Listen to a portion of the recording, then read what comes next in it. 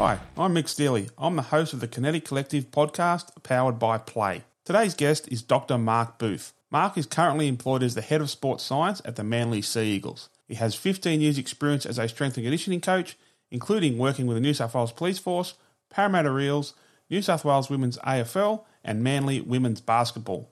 In addition to this, he also has 7 years of experience as a sports scientist and sports dietitian, covering 2 National Rugby League teams. Mark has also worked as a strength coach and sports dietitian with national level athletes in rowing, boxing and weightlifting.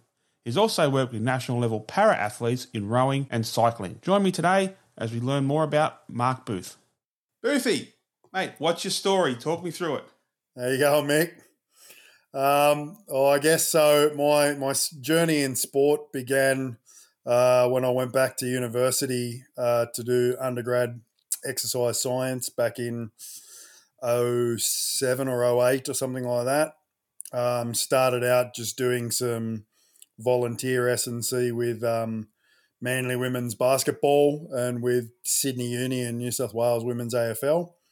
From there, started working with the Eels in the juniors, just doing, again, S&C. Finished the bachelor, did a master's of dietetics and a master's of strength and conditioning at the same time, while I moved up to 20s with para and ran the entire junior S&C program. From there, I finished those 2, started a PhD and a master's in clinical ex-phys and rehab, and moved to the Bulldogs. Spent a couple of years. My roles at the Bulldogs were more sports science based by this stage. I was heavily gathering data for a PhD in their junior development program. Spent a couple of years with the Doggies with Desi Hasler and Donnie Singe. And then from there, when things went a little bit pear-shaped, moved into New South Wales Police, into S&C and rehab with the police force in a fantastic program called Recon, as I'm sure you know well, Mick.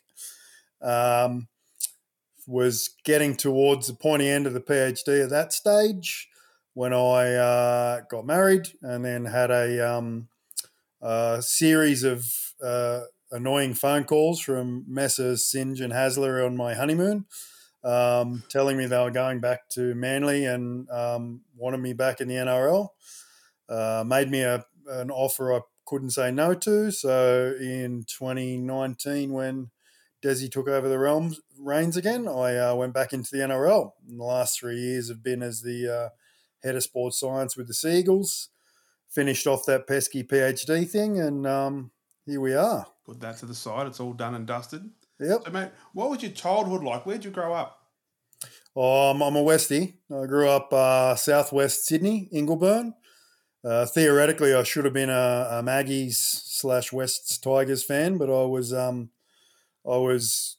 about 5 when Peter Sterling and Brett Kenny were teaching everyone how to play football. So I've always been a lifelong para fan. Just pretty typical public school education. Bit of a lout in the classroom. Was always the bright student but disruptive in class on the report card type thing. Doesn't apply himself. Looks out the windows. Yeah, exactly. Finished the HSC, but then just went into I actually worked in a heavy metal record store for a few years. And then when I had enough of that, I went backpacking for about 5 years in my early 20s, traveling Europe. Nice. Did you play any sports growing up? Mate, I did. I played all the school sport and stuff like that. Bit of AFL, bit of league. I'm too slow. I was always fit enough and strong enough, but I'm just too slow. Like, little blokes can run rings around me. I turn like a fridge. Blaming genetics there? Yeah, partially. Well, yeah, there's no gifted athletes in my family. None at all.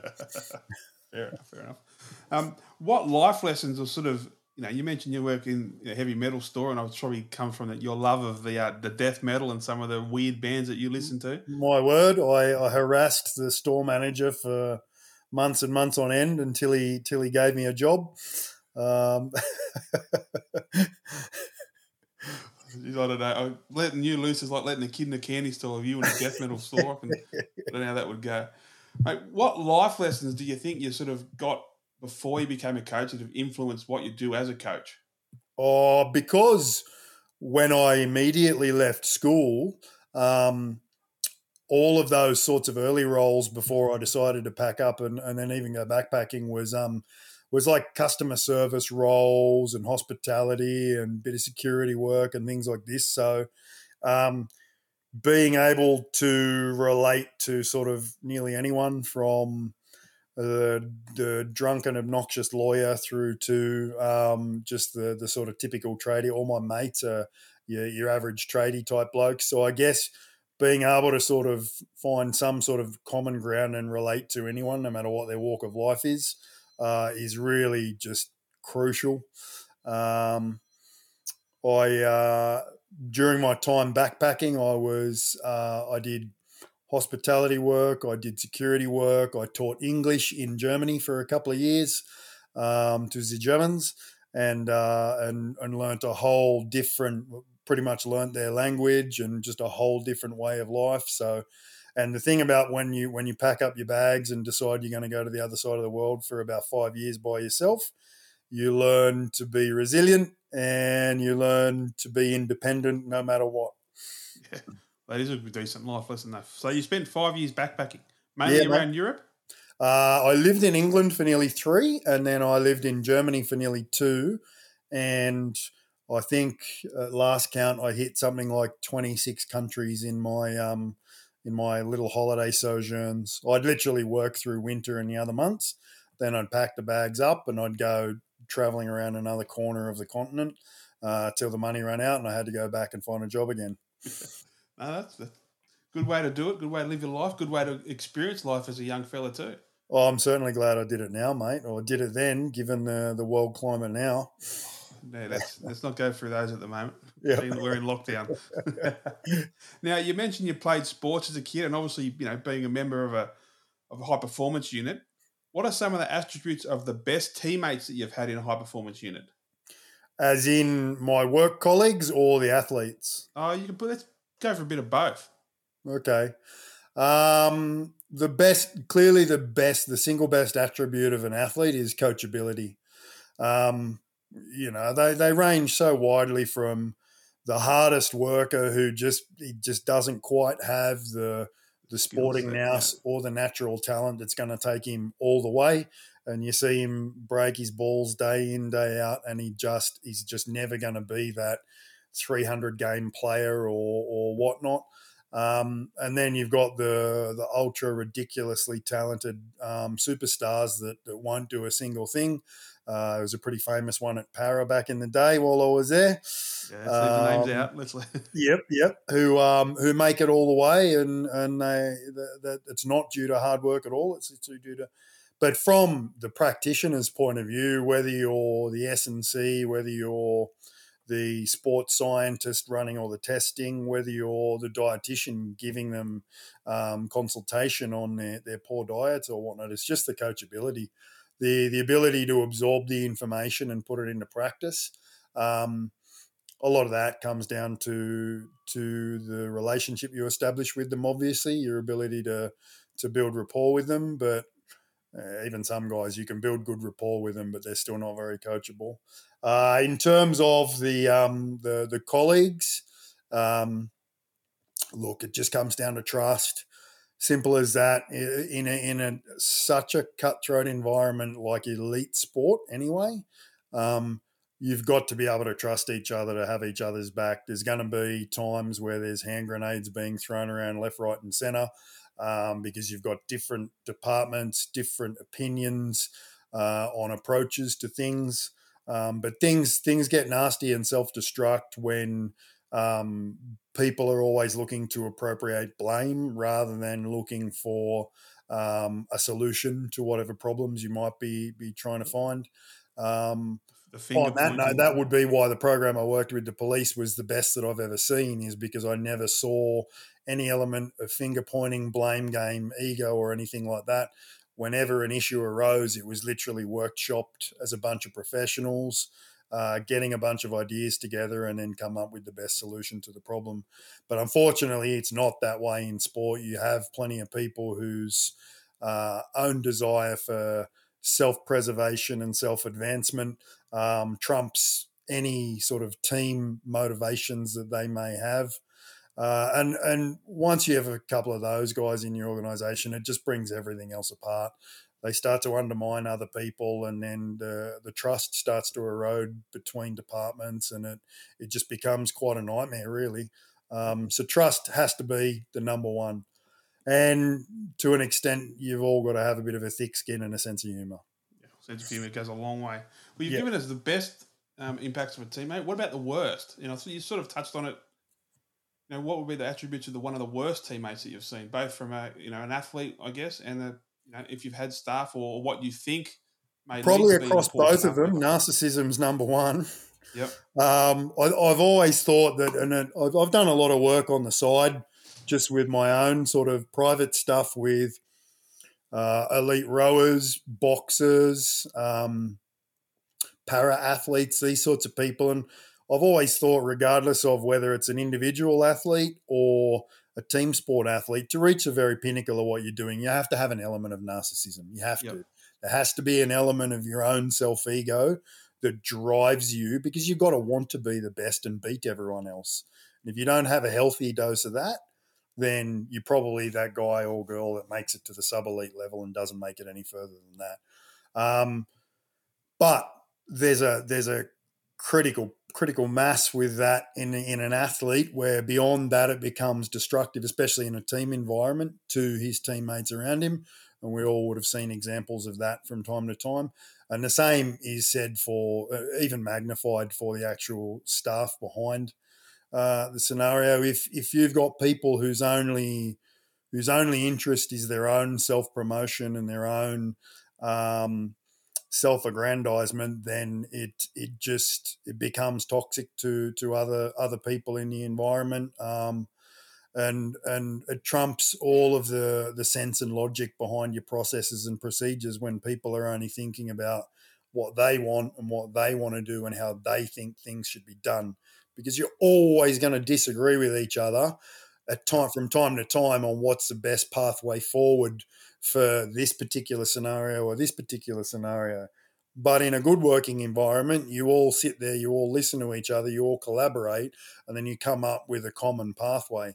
In a bad environment, you all sit there, you go through that process, and then one or two people go off on their own way behind closed doors, have a whole series of other conversations and undermine the process because it wasn't the process that they believe in. They had enough input into. Yeah, or it just wasn't done their way. Simple as that.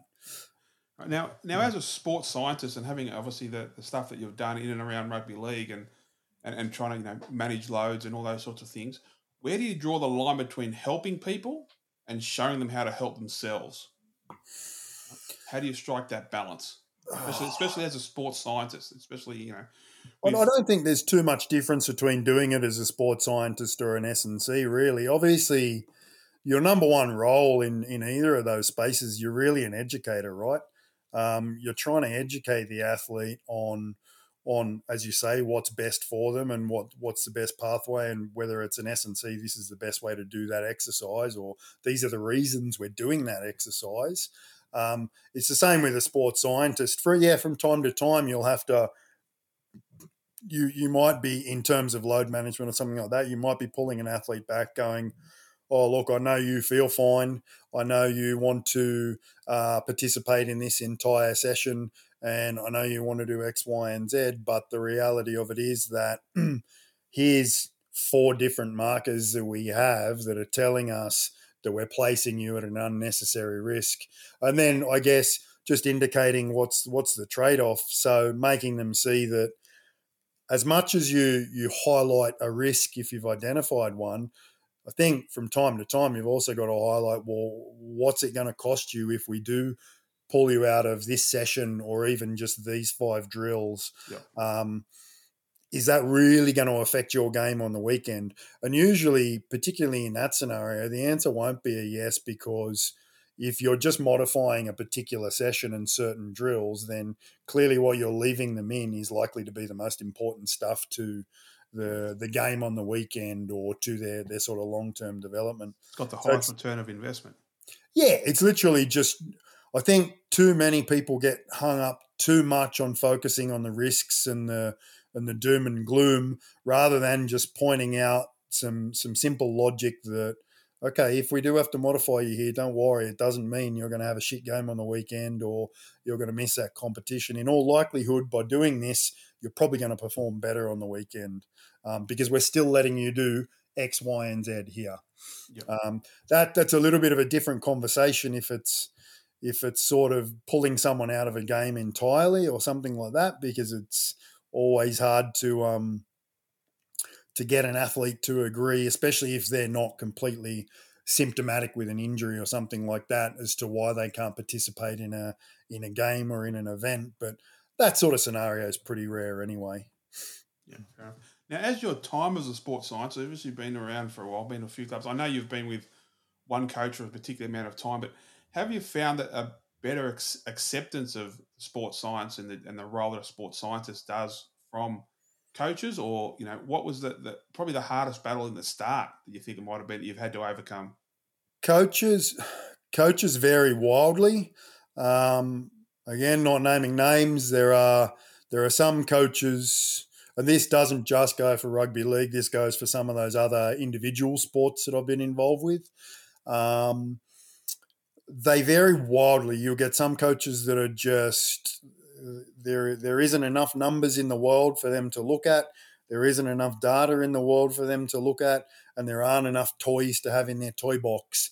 They can be like 4-year-olds sometimes with the newest gizmos and gadgets, and sometimes your conversations with them are around, no, we don't need that. It's pointless. It's not going to offer us anything at all. It's a waste of money.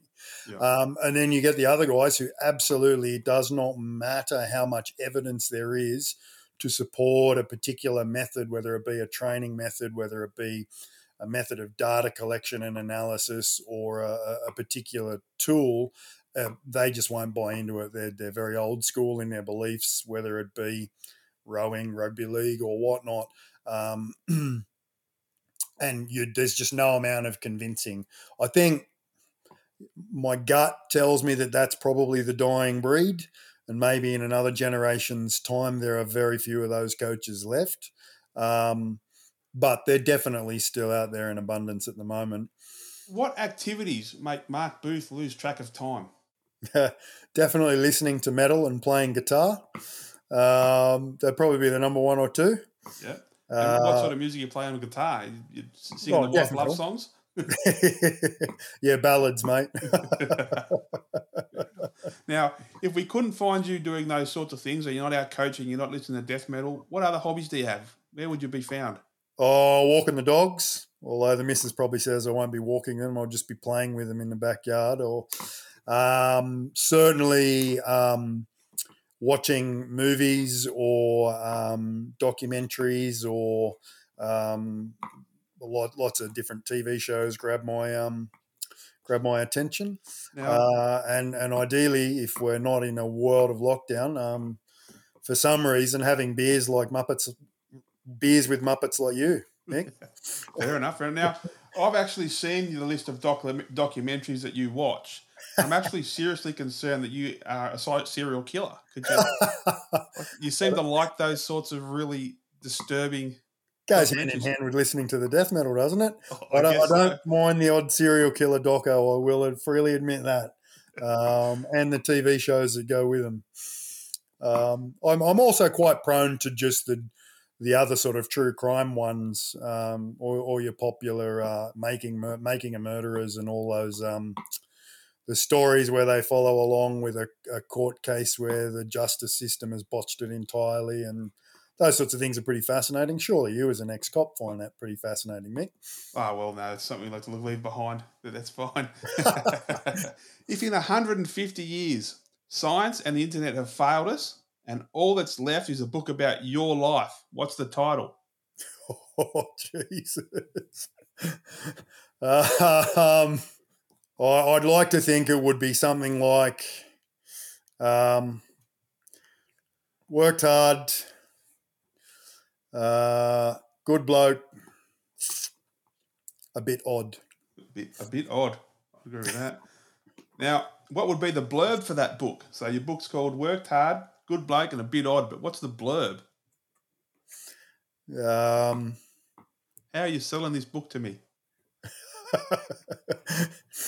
Follow the tale of a bloke who had an eternal quest for knowledge, was often misunderstood as just a down-to-earth working-class fella, but had an unnatural fetish for serial killer documentaries and death metal music. Beautiful. Good answer. Good answer. All right. What do you think is the most important thing you've learnt in your life? Tell the truth. Be honest. Yeah, Because simple, it doesn't matter what the scenario is, what the outcome is. There's always going to be people who don't want to hear what you're about to tell them, whether that's your fault or their fault. And if you don't, then you're building a house of cards anyway. Yeah. Because eventually that'll get found out, and when it gets found out, the outcome's far worse. Yep. All right, now I'm waiting for this one. I think this was a good one. Tell me something that you know is true, but nobody agrees with you on. I know is true, but nobody agrees with me on. By nobody, do we mean the whole world, or there's just there's only a handful of people agree with me and there's a general consensus? Yeah, we can go for a handful of people. Yeah. I know that there are certain elements of the Dunning-Kruger effect in sport, in individuals that are very highly regarded in sport. But there are plenty of people that disagree with me. Oh, that's a good answer, and I like the cryptic nature of that one too. There are several for all the people listening. The four of you that are going to listen, there are several people in the industry who must be relatives of Mr. MacArthur Wheeler. And if you don't know who MacArthur Wheeler is, go and Google him. I guarantee it's worth it. Fair enough. I'm going to Google that myself too. There's a few others. And the other two people, which will be my mum and probably your wife, will be Googling that. No, she's already said she's not listening to this. All right. What's the best mistake that you've made? Best mistake that I've made. And what did you learn from it? Blindly taking certain people at face value. And the lesson that I learned was make sure you get all your information before you make a decision. Okay, fair enough. And what do you think is the most significant event in the history of the human race? Most significant event in the history of the human race, besides COVID? Yeah, well.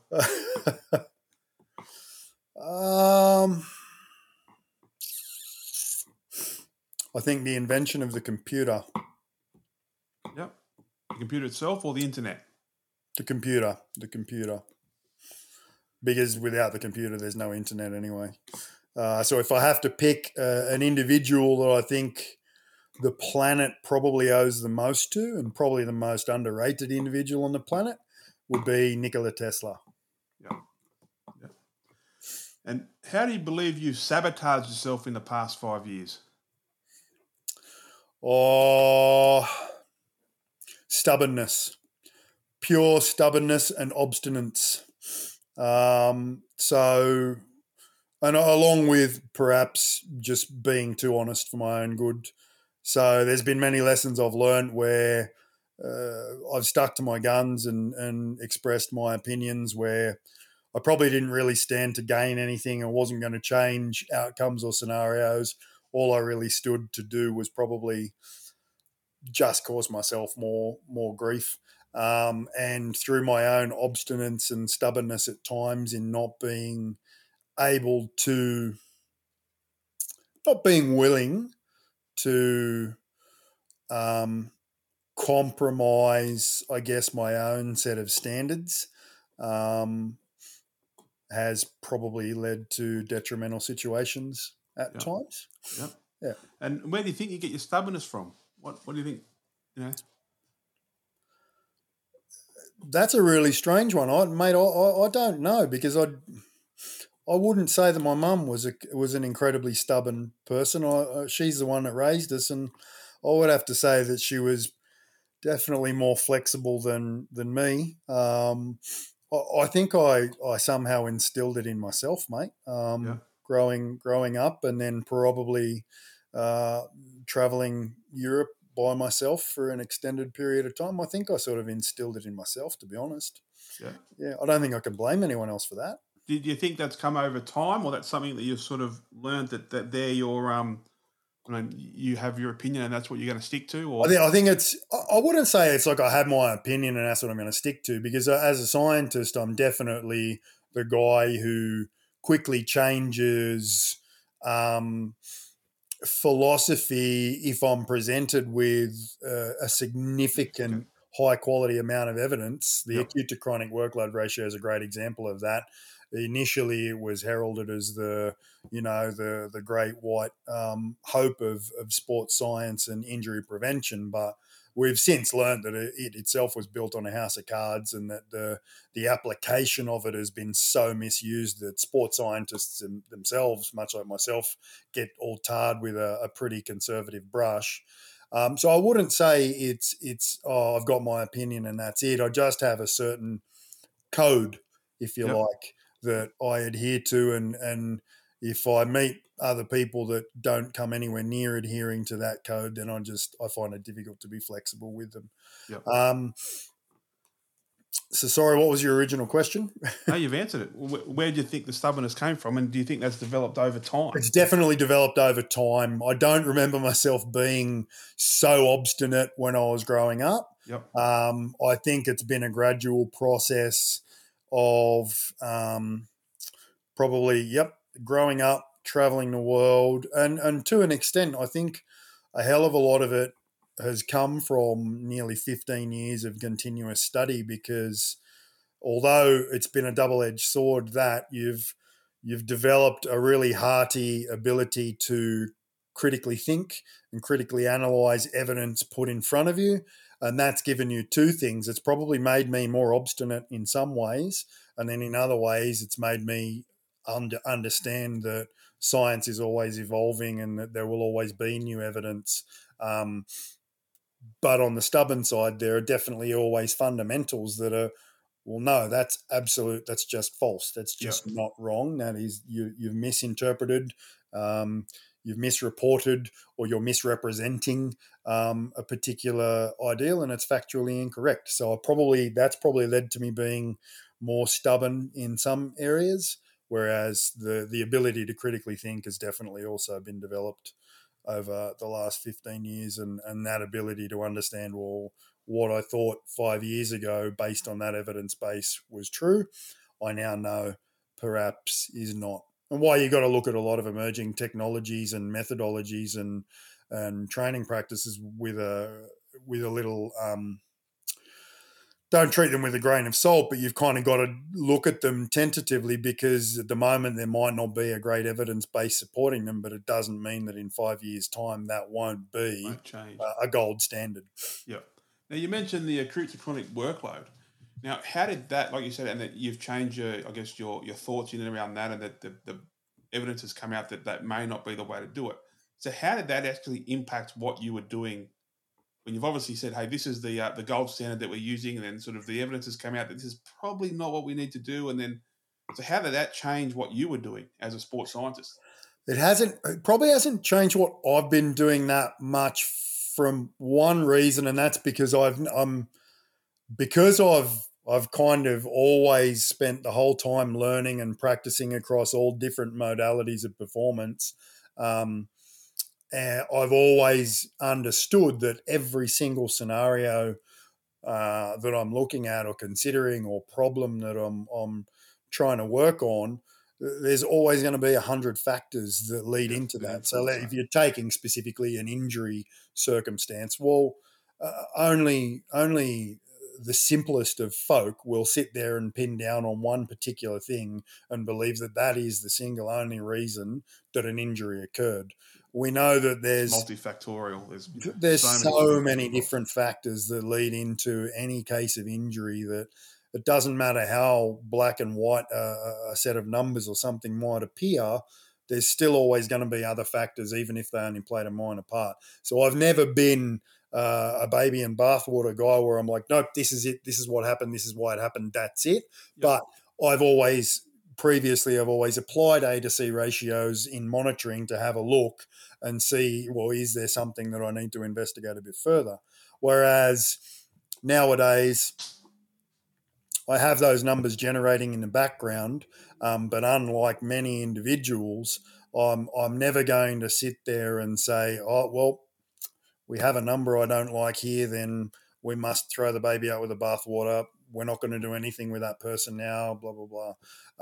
It's definitely it significantly down the ladder in terms of its importance in the decision-making processes to the level that it once attained. I still look at it, but do I use it as one of the sort of major talking points in a discussion? No. What would be your favourite quote? Oh, it's got to be Einstein's, doesn't it? Definition of insanity: keep doing the same thing and expect a different result. Hands down, number one. All right, now, well, you've just mentioned Einstein. Would you rather be a worried genius or a joyful idiot? I'm not going to blow my own trumpet and say that I'm a worried genius, but I can be a bit stressy at times, especially in a professional setting.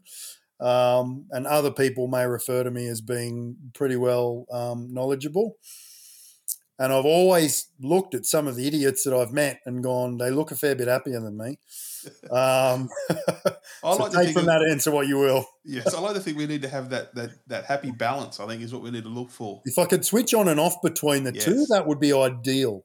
That's what I think we need to strive to be. Being able to switch on and off. If I can turn the idiot on at times without needing 20 beers, then, that'd be great. Nice. Now, if you were forced to eliminate every physical possession from your life except for what you could fit into one backpack. Now, this is going to go back to your backpacking, so you might have a few ideas on this anyway. What would you put in it? So let's look at the stage of life that you're in now. Everything's got to go except for what you can fit into a backpack. What do you hang on a minute, mate. The other day, you got me on social media trying to rouse suspicion in my household on a social media post where I was asked the one thing I'd take to an island, and I didn't indicate my wife, which you drew her attention to. Let's just clarify here. We're not referring to living objects, animate objects as things. Correct. Okay, so my dog and my wife don't count. You know, mates are all going to call you out on those sorts of things straight off the bat. And I'm glad people don't actually see what our WhatsApp group goes through our WhatsApp group. Well, it depends whether I'm going to have internet or not, mate, because if I've got Spotify, then it's going to have to be some sort of computer where I can have an entire library of death metal to listen to. If not, then that would change things dramatically. But I would say a laptop.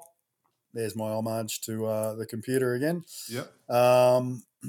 Geez, and after that, what else would I put in the backpack that I need? A nice sleeping bag.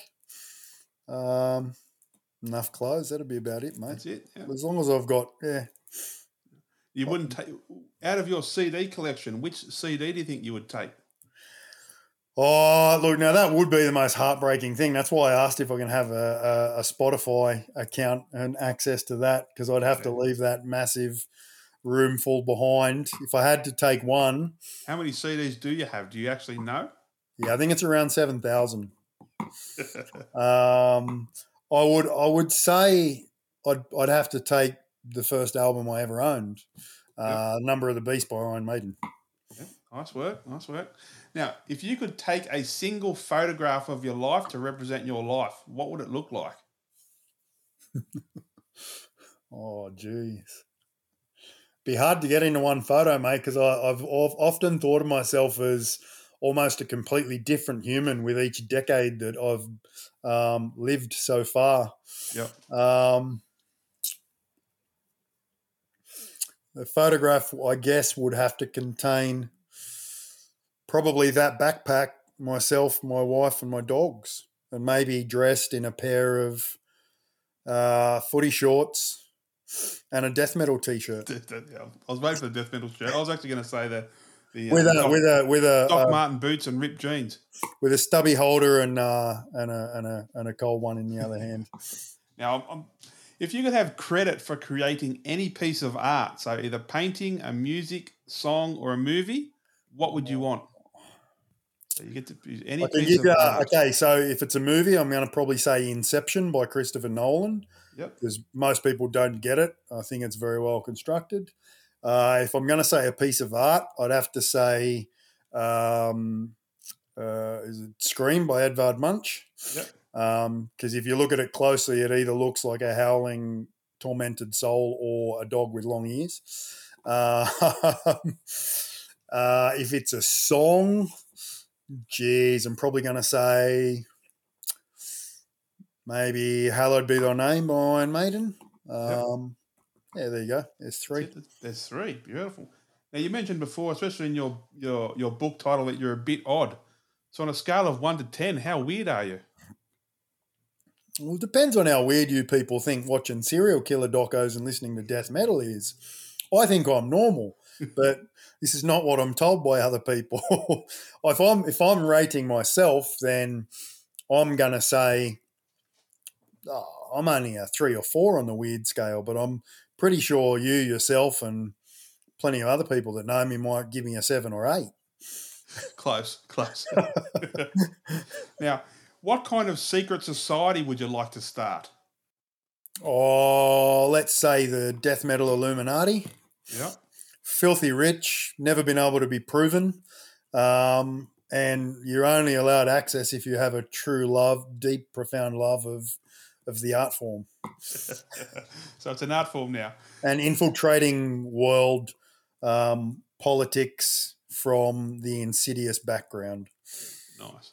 Now, if animals could talk, which one would be the rudest? It's got to be cats, right? Like house cats, because they're just vermin.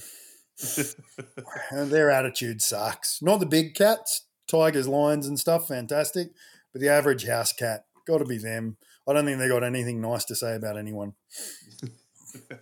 Now, are you afraid of being your true self around others when you meet them for the first time? Do you wear a metaphorical mask or do you wear your heart on your sleeve? So you walk into a room full when of I very first meet them? Yep. Do you know what? That's funny. That sort of ties into my my comment about being a different human in all 4 decades so far. I think if you got me in the first 3 decades of my life, I'd say, nah, you got warts and all from day one. Yeah. And if you didn't like it, whatever. I think more recently, probably just due to the sort of studying at the very, very top level of academia and then working at the very sort of top level of sport, I've probably become a bit more guarded.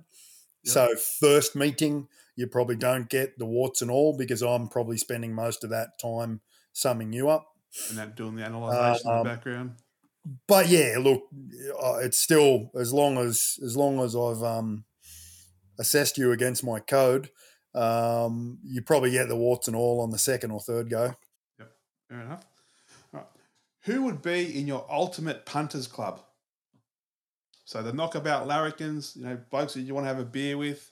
It can be, mate. People I'm not much of a gambler at all, but I will say, if I'm to pick 2 people, there's a physio at the Eels I used to work with who's a fantastic bloke and so obsessed with gambling that I hope by now he's good at it for his sake.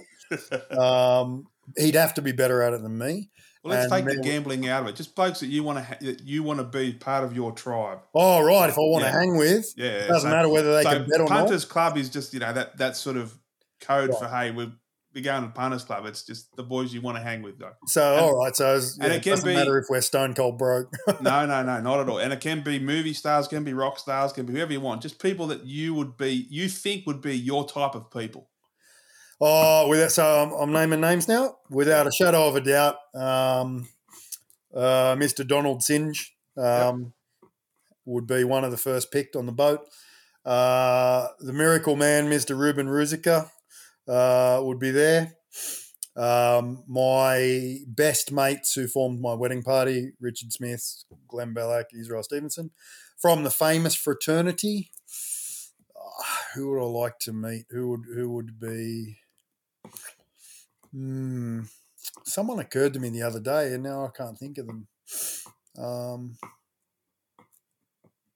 I tell you, if they're fictional characters, then there's a show at the moment, Mr. In-Betweener, with Ray from Mr. In-Betweener, because as Donald says that he pretty much reminds me of you, so he'd be a clone of myself. Other fictional characters that I'd love to have along. I don't mind Tommy Shelby from Peaky Blinders. Yep. He'd probably be up there close. And then, I'd love to meet Al Pacino.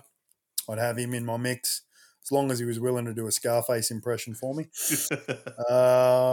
And probably a couple of metal musos somewhere in there as well. Yeah, and I guess I'd have to bring my wife. And maybe if there's a little tugboat behind, I'd bring you. I'm in the paddle boat. I'll be left behind the shore. That's fine. And now this is going to be interesting. What's your best motivational pump-up song? If you had to leave it down to one. To one song? I couldn't really, mate. I couldn't. We know the genre. Only allowed one single song. Yeah. So we know what genre it would be. It would be You Can't Bring Me Down by Suicidal Tendencies. Okay. But there are definitely two bands that I've probably listened to more in the gym when I'm lifting than anyone else, and it would be Suicidal Tendencies and Hatebreed. Last of all, why do you refuse second best? Why do I refuse second best? From myself or from others or just in general? No, just in general. Your thoughts on when I give you that statement, why do you refuse second best? Oh, from myself, I refuse second best because I hope two reasons. Because I've still got to look myself and my wife in the mirror, and got to look my wife in the eyes. Myself in the mirror. Where's your mirror? And because I hope to have at least a child sometime soon, and to be able to look them in the eye and say that I never accepted second best, and in a sort of, I guess, the rest of the sort of like professional settings and personal settings, because life's too short to accept second best from the people in your circle, whether it's a professional circle or a personal circle. Too short. You're not here for long enough to be wasting your time with people who aren't on the same page as you. Yeah, exactly. Last one before we go. What sport would be the funniest to add a mandatory amount of alcohol to? Now, take off the sports science is purely a hypothetical, no injuries. This is just a fun. What do you? Yeah. Surely it'd be speed skating. Speed skating. Surely it'd be speed skating. You have at least one Stephen Bradbury every year. At least anything to do in winter sports, Winter Olympics. A lot of those are just, Or like snowboarding or something catastrophic where it was just going to lead to wholesale mass injury. That's why we're taking the sports scientists and the coaches hat off it and purely our hypothetical questions.